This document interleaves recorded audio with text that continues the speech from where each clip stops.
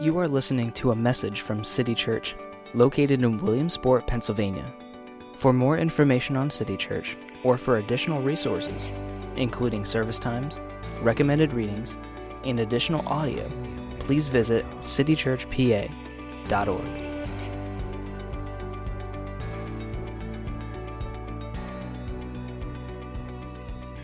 It is a joy to be here this morning, and this is not my first time at City Church. It's actually my third time,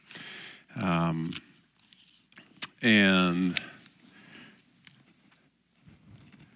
I think I've actually been here for one of these anniversary weekends where a gentleman from Texas came and preached, and that was while my daughter, who, when she was part of the One Life program, this would be 3 years ago, she looked all over. She looked all over for a church up there in that area, and I said, you got to go and at least try Raphael's church once. She came once, and she said, Dad, he's the best preacher I've ever heard. I was like, man, I got to work on my stuff.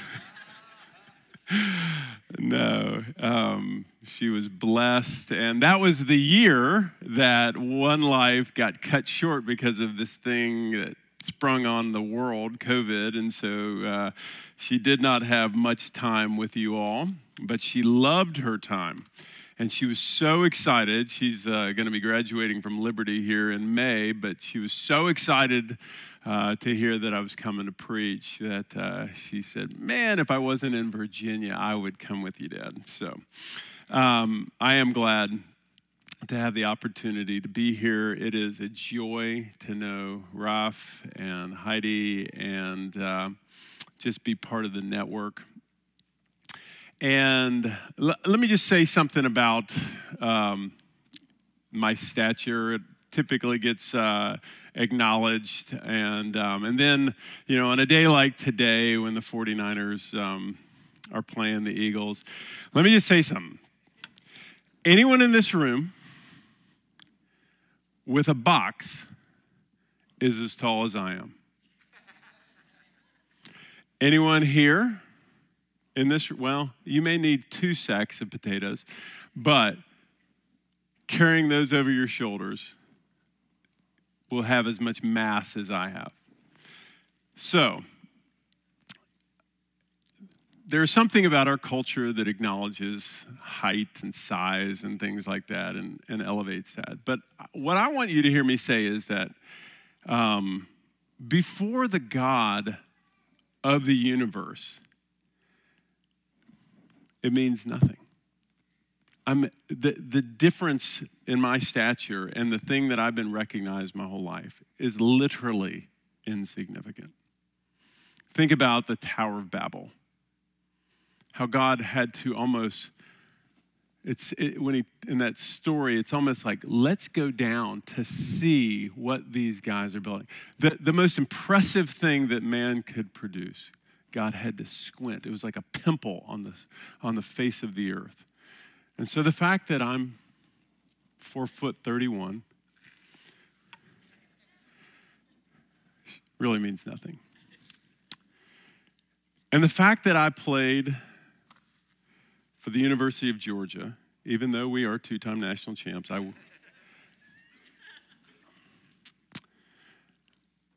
means nothing. And I say that with sobriety because I'm sure many of you heard that within the last couple weeks, as the University of Georgia was back in Athens, and they'd had a big celebration and a parade, and the town was adoring the football players. That night, one of the rising stars of the Georgia Bulldog team got into a car accident and lost his life. I know nothing about that young man, but I know that when he stood before Jesus, the University of Georgia football team meant nothing on whether he would be accepted. So I say that just as a matter of perspective. I am thankful that I have the opportunity to preach on Exodus 32. I've never preached on this text before, and it was a great study. So I want to start off with a question. If you, and I literally want to hear from you, if you were to ask 100 people in Williamsport this afternoon this one question: what are 3 characteristics of God, however they understood God, 3 characteristics of God, what are some of the answers you think that you would get in response? Just love, all-powerful, gracious, holy, angry, judgmental, merciful. Good. All of those. I assumed I was kind of wrote down my own list, and y'all got all the ones that I wrote. I think, though, that there is one attribute that I could pretty much go to Vegas and guarantee that I could put money that nobody would say.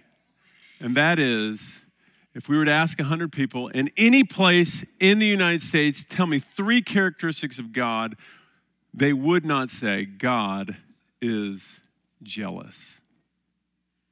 God is jealous. Because it seems as if that is something that would be unbecoming of God.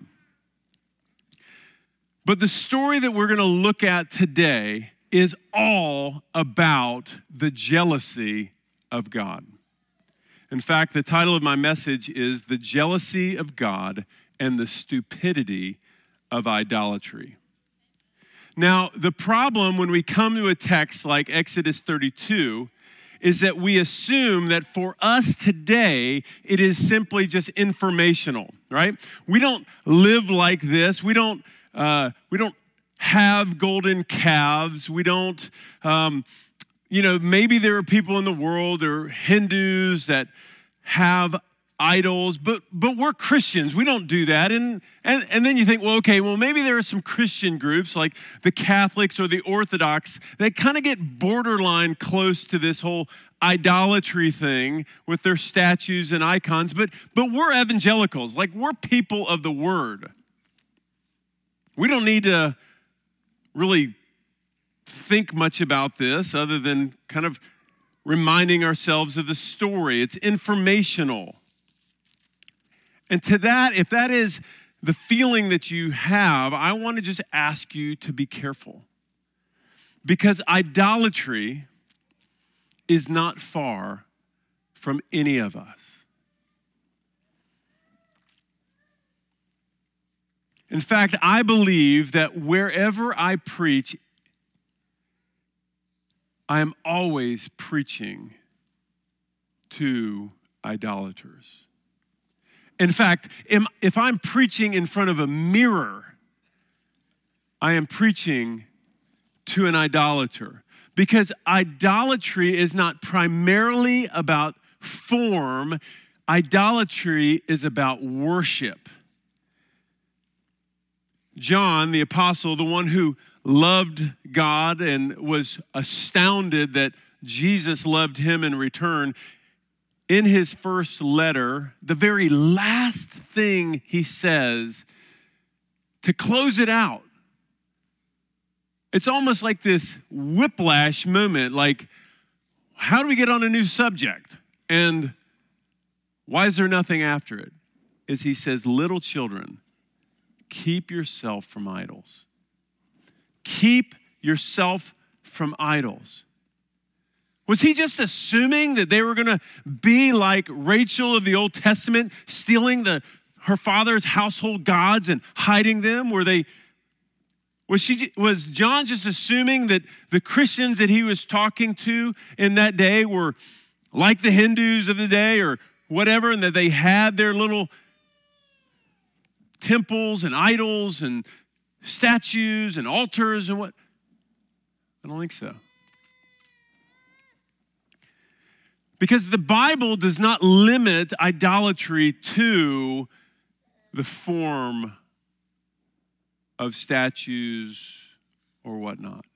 Ezekiel chapter 14 is an instructive chapter, and I encourage you to read it later today. But in that chapter, he starts off, and God tells the prophet that the people, particularly the elders of the people, had taken their idols into their heart. And so God's people were worshiping from their heart things other than God. So idolatry really isn't about the form, although the form is forbidden, but it is a reflection of what's going on in the heart. And this is why a passage like Exodus 32, which talks about idolatry, is very important for us to look at. Now, when you come to Exodus 32, you really don't have to wonder why it's in there and what we are to take away from it. And the reason is because the Bible elsewhere tells us exactly why it's here. In fact, I'm going to ask you right now to put your finger or some kind of bookmark. I don't know how you do this if your Bible is your phone, but whatever. Hold the Exodus 32, and I want you to turn to 1 Corinthians chapter 10 with me. Because the Bible and the apostle explicitly talks about what we're going to read in Exodus 32. So, I'm going to read verses 1 to 5 before I make a comment. Paul says, "For I want you to know, brothers, that our fathers were all under the cloud, and all passed through the sea, and all were baptized into Moses in the cloud and in the sea, and all ate the same spiritual food, and all drank the same spiritual drink, for they drank from the spiritual rock that followed them, and the rock was Christ. Nevertheless, with most of them, God was not pleased, for they were overthrown in the wilderness." Now, with some metaphorical language, Paul is talking about the Exodus generation right here. But he's talking to Christians. He's talking to a church of Jew and Gentile, and he refers to them as brothers, but he talks about their fathers. So we know that there was at least a Jewish contingent there in the Corinthian church, but he's talking to Christians. It talks about when they were under the cloud, the pillar of cloud that led them, and that they passed through the sea, the Red Sea, and they were baptized proverbially, metaphorically, into Moses because of those events. They all ate from the same spiritual food, which was manna. They found it every day, except for the sixth day, they found 2 days' worth. They all drank from the same spiritual drink. It was the water that God had provided for the people in the desert, and which was a picture of Christ. And yet all of these provisions that God had made for the people of Israel did not mean that God was pleased with them. And that's really important, that just because God provides, it does not mean that he is pleased.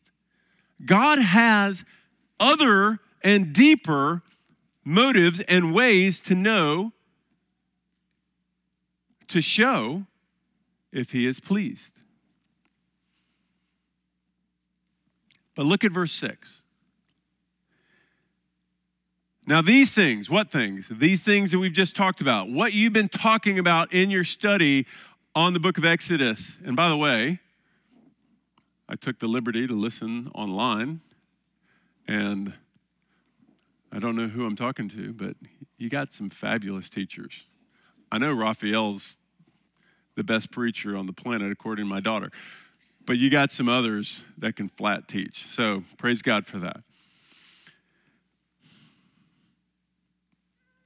As you have been breaking apart Exodus, just remember that those are not just informational. Those are lessons, examples for us Christians. That's what Paul's saying there in verse 6.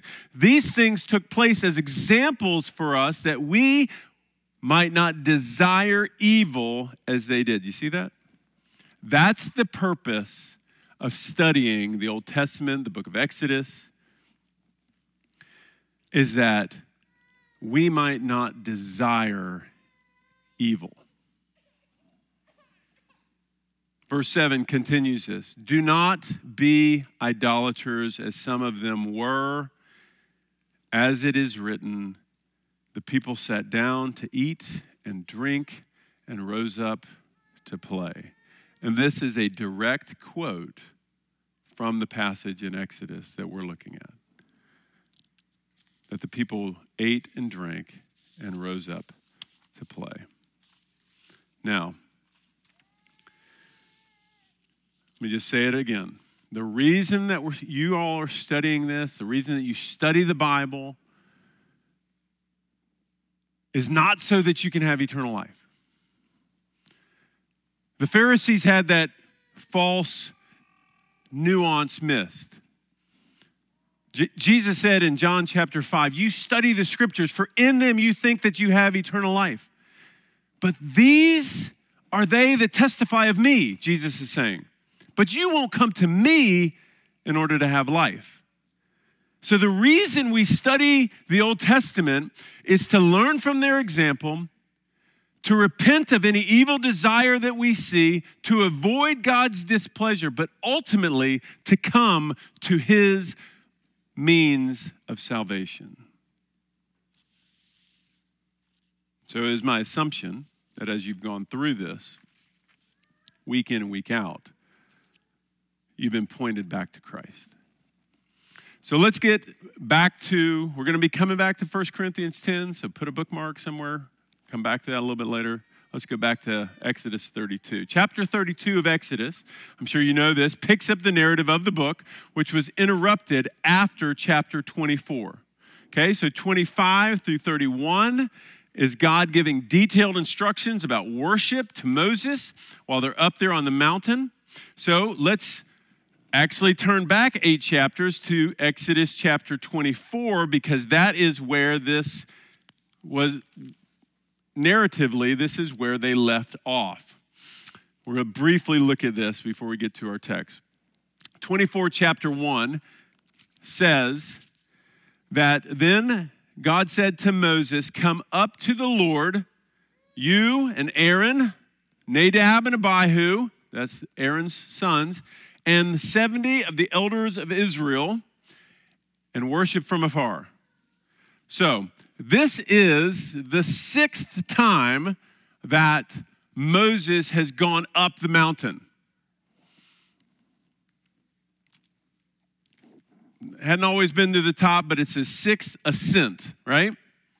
Now, and this time, on the 6th time, Moses and Aaron and Nadab and Abihu and the 70 elders seemed to only go part way, and probably not all that far up, but far enough away from the people. The people were not allowed to come, but they went far enough up there, and we're told in verse 10 of chapter 24 that they had an encounter with God.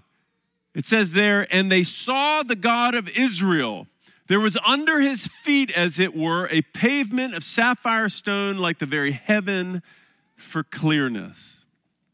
We don't know how much they saw of God, but they saw God. Enough so much that Moses has to write in verse 11, and God did not lay his hand on the chief men of the people of Israel, meaning he didn't kill them for seeing them. So they have these leaders are brought up in order to have an encounter with God, and they are allowed to live. And then in verse 13 of chapter 24, Moses and Joshua continue to go further up the mountain, and the elders are told to stay where they are, towards the bottom. And as they go up, Moses leaves Joshua to go to the top of the mountain alone. We see that in verse 18. But before they leave the bottom of the mountain, there's something very important to see. Verse 3 of chapter 24. Before they'd gone up, it says, Moses came and told the people all the words of the Lord and all the rules. And all the people answered with one voice and said, all the words of the Lord that the Lord has spoken, we will do. And so the nation of Israel, right there, is born. The covenant is ratified. God has told them the rules, and the people have agreed to these rules. Now, what were the rules people of Israel that had received? Well, it wasn't the full law, because that keeps coming out even while they're up on the mountain. But they had, up to this point, received the 10 Commandments in chapter 20, as well as some of the other laws. So when they said that all the words of the Lord that the Lord has spoken we will do, they have committed themselves to obeying at least the 10 Commandments. And in the 10 Commandments, commandment number 2 is, you shall not make for yourself a carved image or any likeness of anything that is in heaven above, or that is on the earth beneath, or that is in the water underneath the earth. You shall not bow down to them or serve them. For the Lord your God, I am a jealous God, visiting the iniquity of the fathers on the children to the 3rd and 4th generation of those who hate me, but showing steadfast love to thousands of those who love me and keep my commandments. And they heard this and they said, we will do it. We'll do it. We will not disobey the commandment of the Lord. And then the leaders go up, and the people are left there.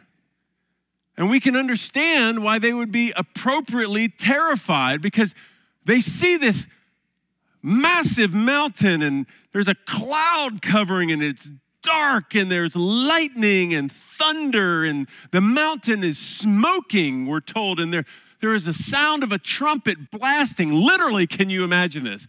This is like Mordor from Lord of the Rings on steroids, right? Like, we read this story and we kind of like, oh, that's interesting, right? But man, when you watch Lord of the Rings, like, did you want to hang out with Gollum on that trip to Mount Doom? No. And that wasn't nearly as intimidating in this. But what's interesting is that Moses in chapter 20 tells them that this is just a test. This is a test, guys. You don't have to be afraid as long as you don't sin. This is a test. God is testing you. And then lastly, in chapter 20, verse 23, it says, you shall not make gods of silver to be with me, nor shall you make yourselves gods of gold. So when Moses had shared the words of the Lord and all the rules, and they had explicitly agreed to these rules, for the next 40 days, 6 weeks, not quite 6 weeks, Moses and Joshua were away. The 70 elders were away for a while, but it seems as after a period of time that they had made their way back down the mountain and were among the people. And Aaron and Hur were to be the ones who were responsible for leading during this time. And I believe, although it's not explicitly stated in this, that the reason that God brought Aaron and Nadab and Abihu and the 70 elders up that mountain to have that encounter with God was so that they would be to the people a voice of reason and logic, that we do not play around with this God. This God is unbelievably mighty and holy. We just saw the bottoms of his feet, and he was standing on something that looked like pavement and it was as clear as the heavens. We felt as if we should have been killed just for that simple infraction, but the Lord had mercy upon us. So we cannot play around with this God. And then in verse 24, chapter 24, 17, we're told that the appearance of the glory of the Lord to the people at the bottom was like a devouring fire on the top of the mountain in the sight of the people of Israel. So you can understand why they would be terrified. Which leads us to Exodus chapter 32. And I want to break it up into two basic ways. And the first is verses 1 to 6. And that is what is occurring at the bottom of the mountain. And verses 7 to 14 is what is happening at the top of the mountain. What's happening at the bottom of the mountain is pure and simple. One word: idolatry. And so I want us to look at 4 characteristics from this text of an idolater. And I'm hoping that as we look at this, you can look not just in an informational way, but in a reflective way upon your own life. The first one is this: an idolater recognizes that he is needy, yet seeks an answer that he can manage. An idolater recognizes that he is needy and yet seeks an answer that he can manage. The people of Israel were scared. We had been scared too.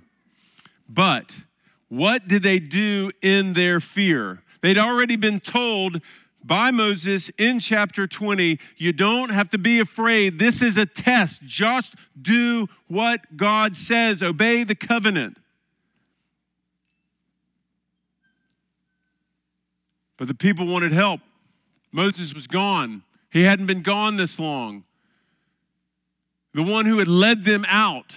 And they no longer had a pillar of cloud and a pillar of fire that led them. They had this inferno on top of a mountain that looked like it was gobbling up this mountain. What chance did they have? And they were scared. But they had forgotten within 6 weeks' time all the ways that God had already helped them. But not just 6 weeks' time. They had forgotten from that very morning that the God that they were following provided for them bread that very morning. And they got afraid. And they forgot God's blessings. And they said, we have to have something to lead us. We can't stay here forever. This is not a reasonable location to put down a neighborhood. We got to get out of here. How are we going to get out of here? There's a destructive cloud up there, and Moses, who knows what happened to him? We need a God. Make for us a God, Aaron. Make for us gods. That's what they said. Up, make us gods who shall go before us. As for this Moses, the man who brought us out of the land of Egypt, we do not know what has become of us.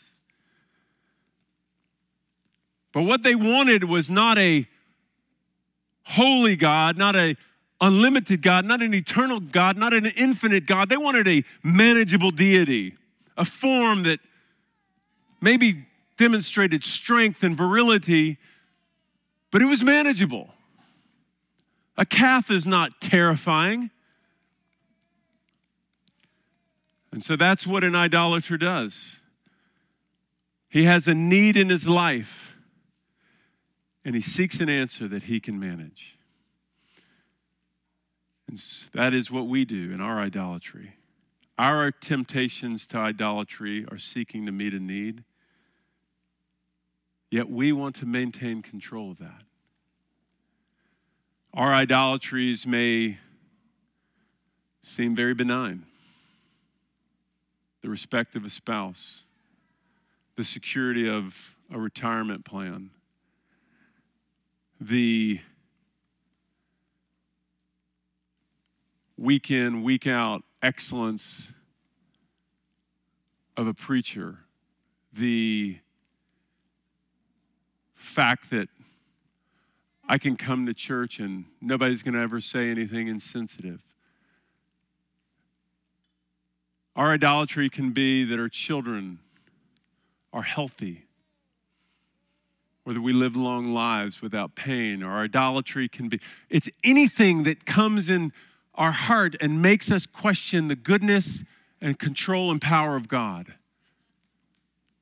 Idolatry is always popping up, and we seek to meet that need with something that we control. Second characteristic of an idolater is that they're delusional. Look what they say in verse 2. So Aaron said to them, take off your rings of gold that are in your ears, your wives, your sons, your daughters, and bring them to me. So all the people took off the rings of gold that were in their ears and brought them to Aaron, and he received the gold from their hands and fashioned with a graving tool and made a golden calf. And they said, these are your gods, O Israel, who brought you up out of the land of Egypt. Excuse me? I mean, just back in verse 1, they said, at least they said Moses brought us up out of the land of Egypt, but now this thing just appears and they say, well, this is what brought us up out of Egypt. I mean, these people were deluded, and that's what sin does. Idolatry makes you do stupid things. I mean, that's self-evident. I mean, you can look at your last week and ask yourself, how many stupid things did I do that I don't want anyone to know about? And trace it back, and there's going to be something in your heart that made you do that. Defend yourself.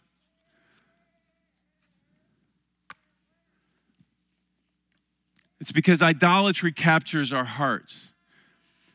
Look what it says, Stephen in his last defense in Acts chapter 7, verses 38 to 40, references this thing. But look what I'm just going to read it. You don't have to turn there. This is Acts 7, 38 to 40. He says, talking about Moses, this is the one who was in the congregation of the wilderness with the angel who spoke to him at Mount Sinai and with our fathers. He received living oracles to give us. Our fathers refused to obey him, but thrust Moses aside, and in their hearts they turned to Egypt, saying to Aaron, make for us gods who will go before us. And as for this Moses who led us out from the land of Egypt, we don't know what's become of him. So this is talking about Exodus 32. Stephen's saying it as his last defense in Acts chapter 7. But look, it says, in their hearts they had turned to Egypt, saying, make for us gods who will go before us. It's almost as if what they're saying is they wanted a golden calf to lead them back into slavery because their hearts were afraid of what freedom might actually entail.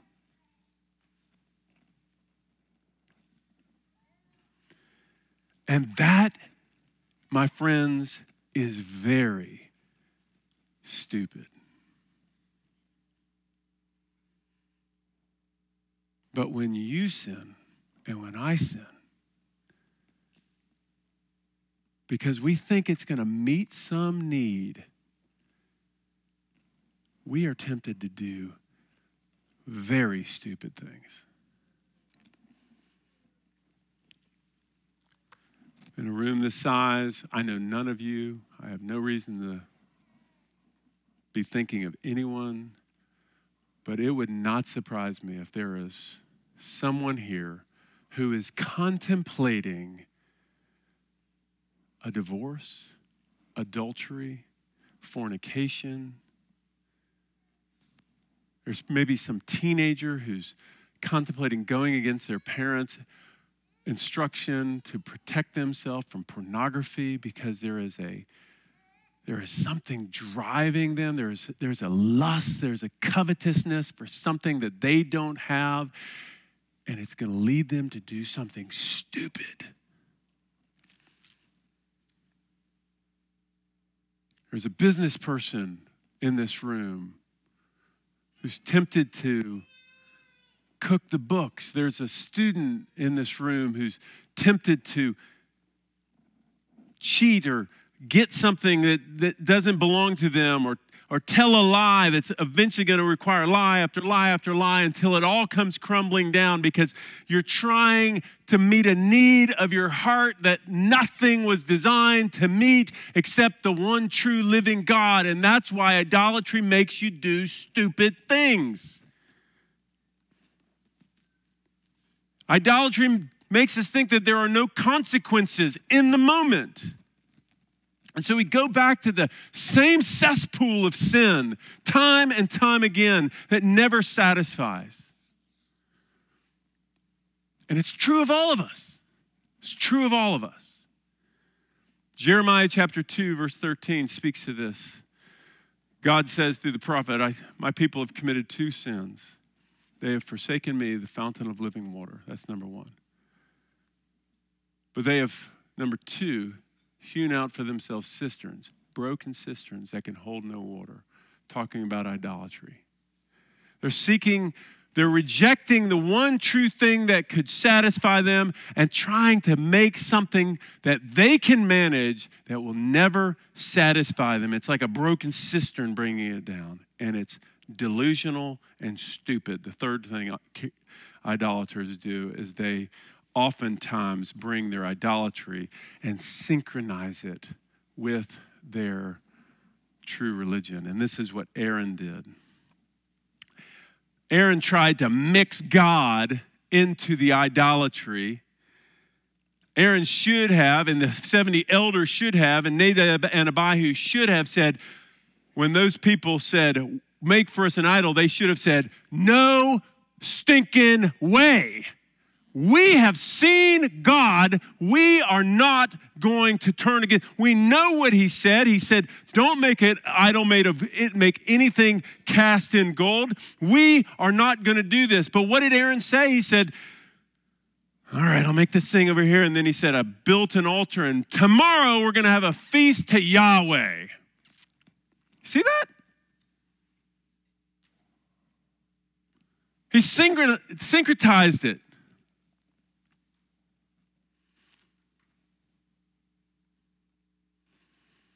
He should have just stopped them. But they tried to spiritualize their rebellion. And man, Christians are awesome at doing that. Can't tell you how many counseling sessions that I've had of people who are telling me, I believe that God is leading me. I just feel it in my heart, Pastor. God is leading me to leave this person. I know it's wrong, Pastor, but the Lord is just blessing my life and fill in the blank. We syncretize our rebellion with our faith. And that's what these folks were trying to do, Aaron particularly. And then the fourth thing that we see as a characteristic of an idolater is that it leads to moral depravity.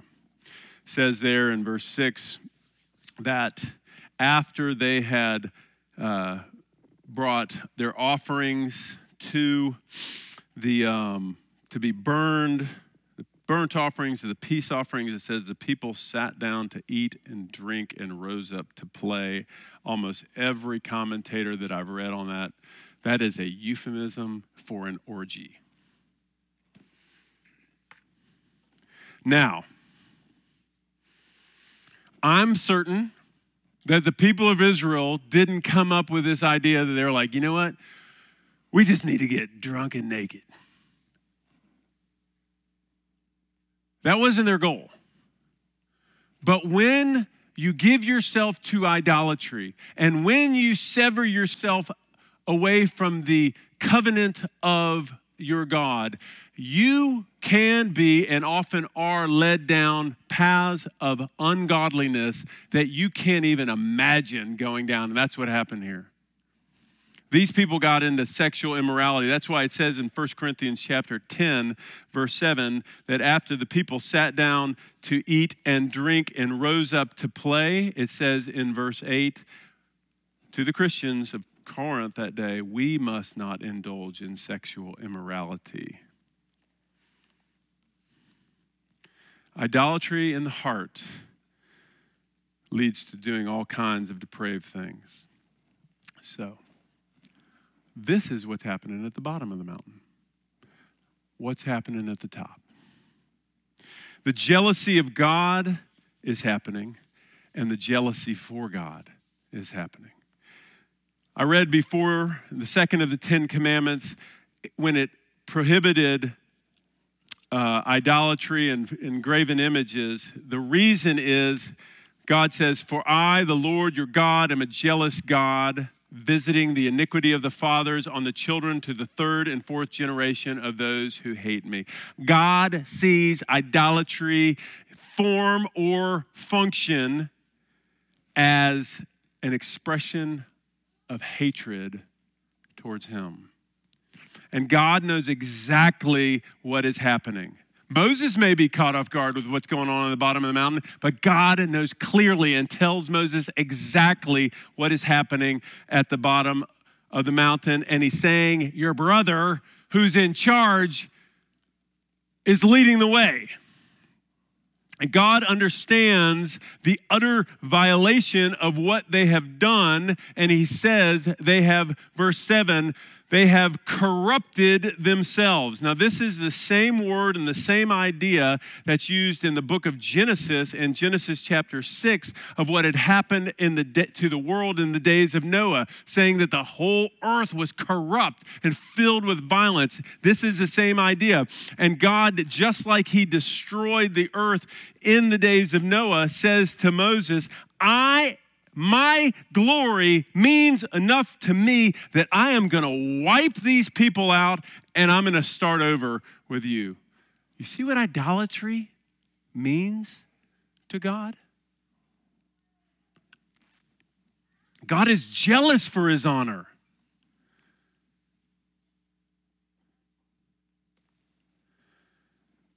So many times people argue against believing in the God of the Bible because they read in the Old Testament stories of God saying, I want you to kill everybody, man, woman, and child, and sometimes in a very grotesque way. And I agree, in our sensitivities of our 21st century, it does sound really bad, but let me tell you, God can do that without anyone sitting as jury over him. That's who God is. He can do that. If he wants to start over and wipe out and leave a small remnant to start over, he can do that. And we don't get to tell him no. God is jealous for his honor. And the reason we have a problem with this is because we don't understand the character of God. And it makes sense why people, if you were to ask 100 people in Williamsport, what is God like? And they'll say he's love, and he's merciful, and he's gracious, and he's holy, and he's powerful, and he's all wise, and he's creative. Yes, but he is also eternally jealous for his glory. And if we want to walk in righteousness, we must be jealous for his glory. And that's what we see Moses doing there, starting in verse 11. Moses was jealous for God's glory. And rather than saying, shoot, I'm not messing with God. If he's going to destroy the people, I don't feel great about him starting over with me. I might be down there doing the same thing if I had to been up, but that's not what Moses does he? He says, please, I implore you, don't do that. Don't destroy the people. Moses implored the Lord his God and said, oh, Lord, why does your wrath burn hot against your people?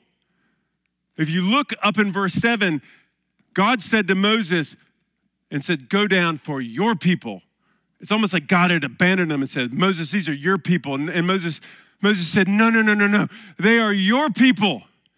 Don't, Lord, allow your anger to burn hot against your people, whom you have brought out of the land of Egypt with great power and a mighty hand. Remember, Lord, what you've done.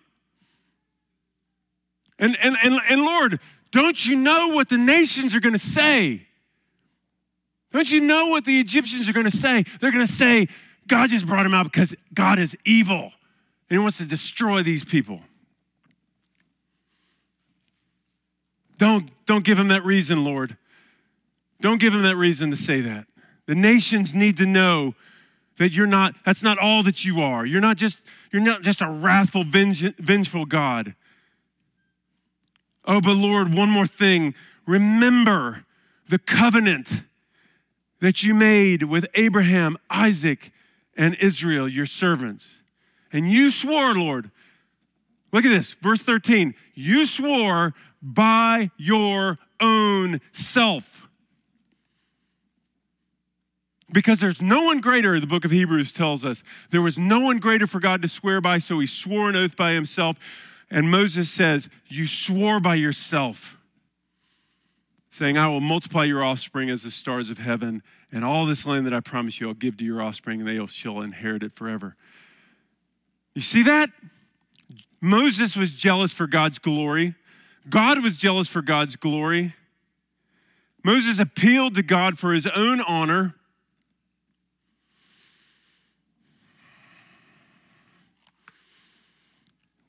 We need people. I'm concluding, and we're going to have communion. Okay? We need to realize that this is not just informational. This is for us. That we might not pursue evil things like they did, but that we would be like Moses, who stands in the gap. We need people on their knees. We need leaders to intercede according to the covenant of God. Don't destroy. Not yet. Give them one more chance. Don't destroy them. If you're like me, you have family members who don't know Christ, and you're sick and tired of the abuse, or maybe classmates or somebody who just mock you, and you need to be reminded that the reason you love God and they don't love God has absolutely nothing to do with you. God did that. He who began a good work in you will carry it to completion. Because of him, you are in Christ Jesus. We are the ones who are under the sovereign grace of God, and we have received mercy, and we should never get so beat down that we turn away and say, you know what, that was from Moses. We need to be people who say, God, give him one more chance. Please, dear God, don't let my dad go into eternity apart from Christ. Don't let it happen, Lord. Please, for the sake of your name and for Jesus Christ, don't let him die and go to hell forever.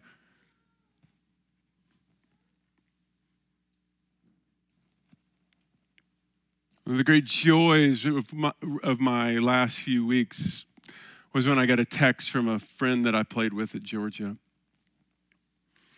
This guy played for 16 years in the NFL.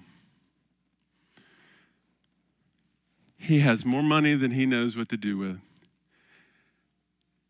He's given his whole second half of his life to making sure that the gospel gets to the end of the world. And he's leveraging all the wealthy Christians that he can gather to give away their wealth so that the gospel goes to the ends of the earth. But that's not what excited me. 2 weeks ago, he wrote me and he said, Susan, his wife, got to baptize her sister. And I rewound 27 years, and I was like, what? So I texted my friend's wife and I said, This had to have been a great day. And she said to me, 26 years of praying, and God heard every one. He who calls us is faithful, and he will do it. Friends, don't lose the heart of Moses here. I want to conclude by saying this. You and I are tempted every day to be idolaters and not to live for the glory of God.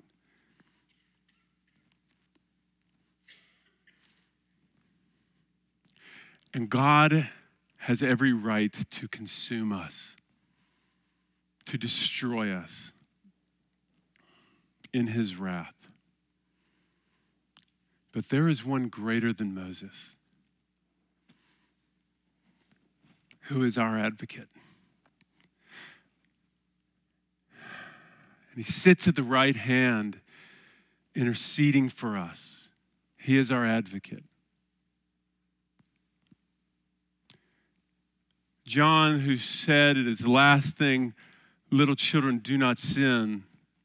Keep yourselves from idols, said in chapter 2, verse 1, I write these things so that you may not sin, but if you sin, remember that you have an advocate, Jesus Christ the righteous.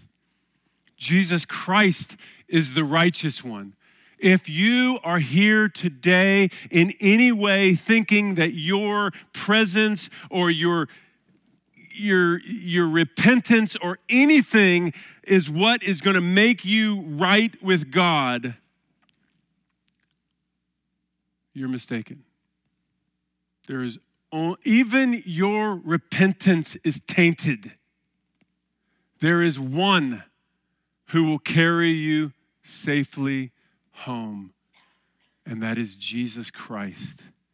Cling to him.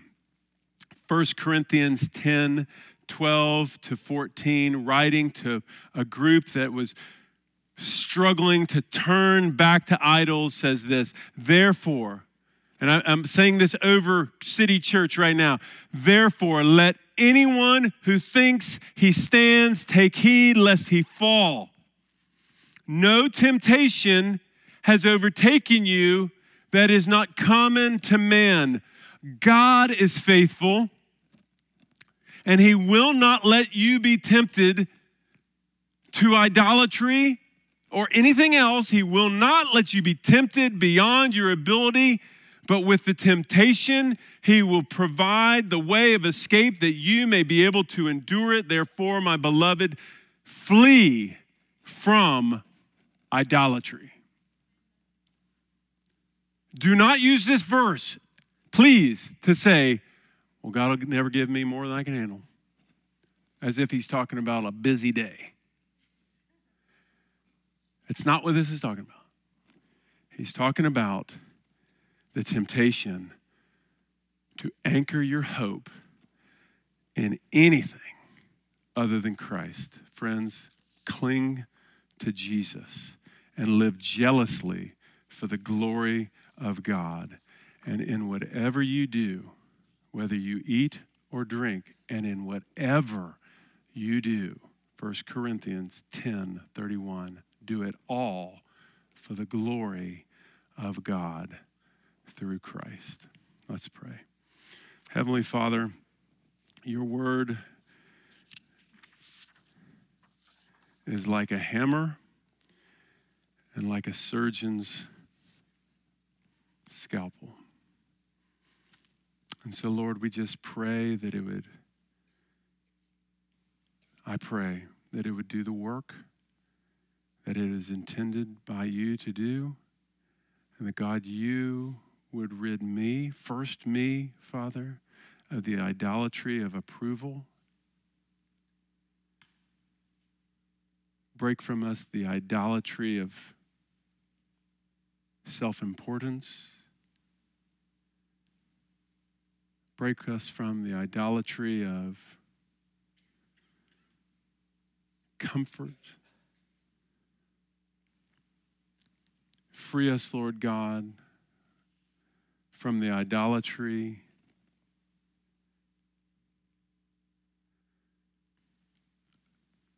of the approval of spouse or children or parent. And let us first live jealous for Jesus, because he has taken us as his own. And it's in his name that I pray. Amen.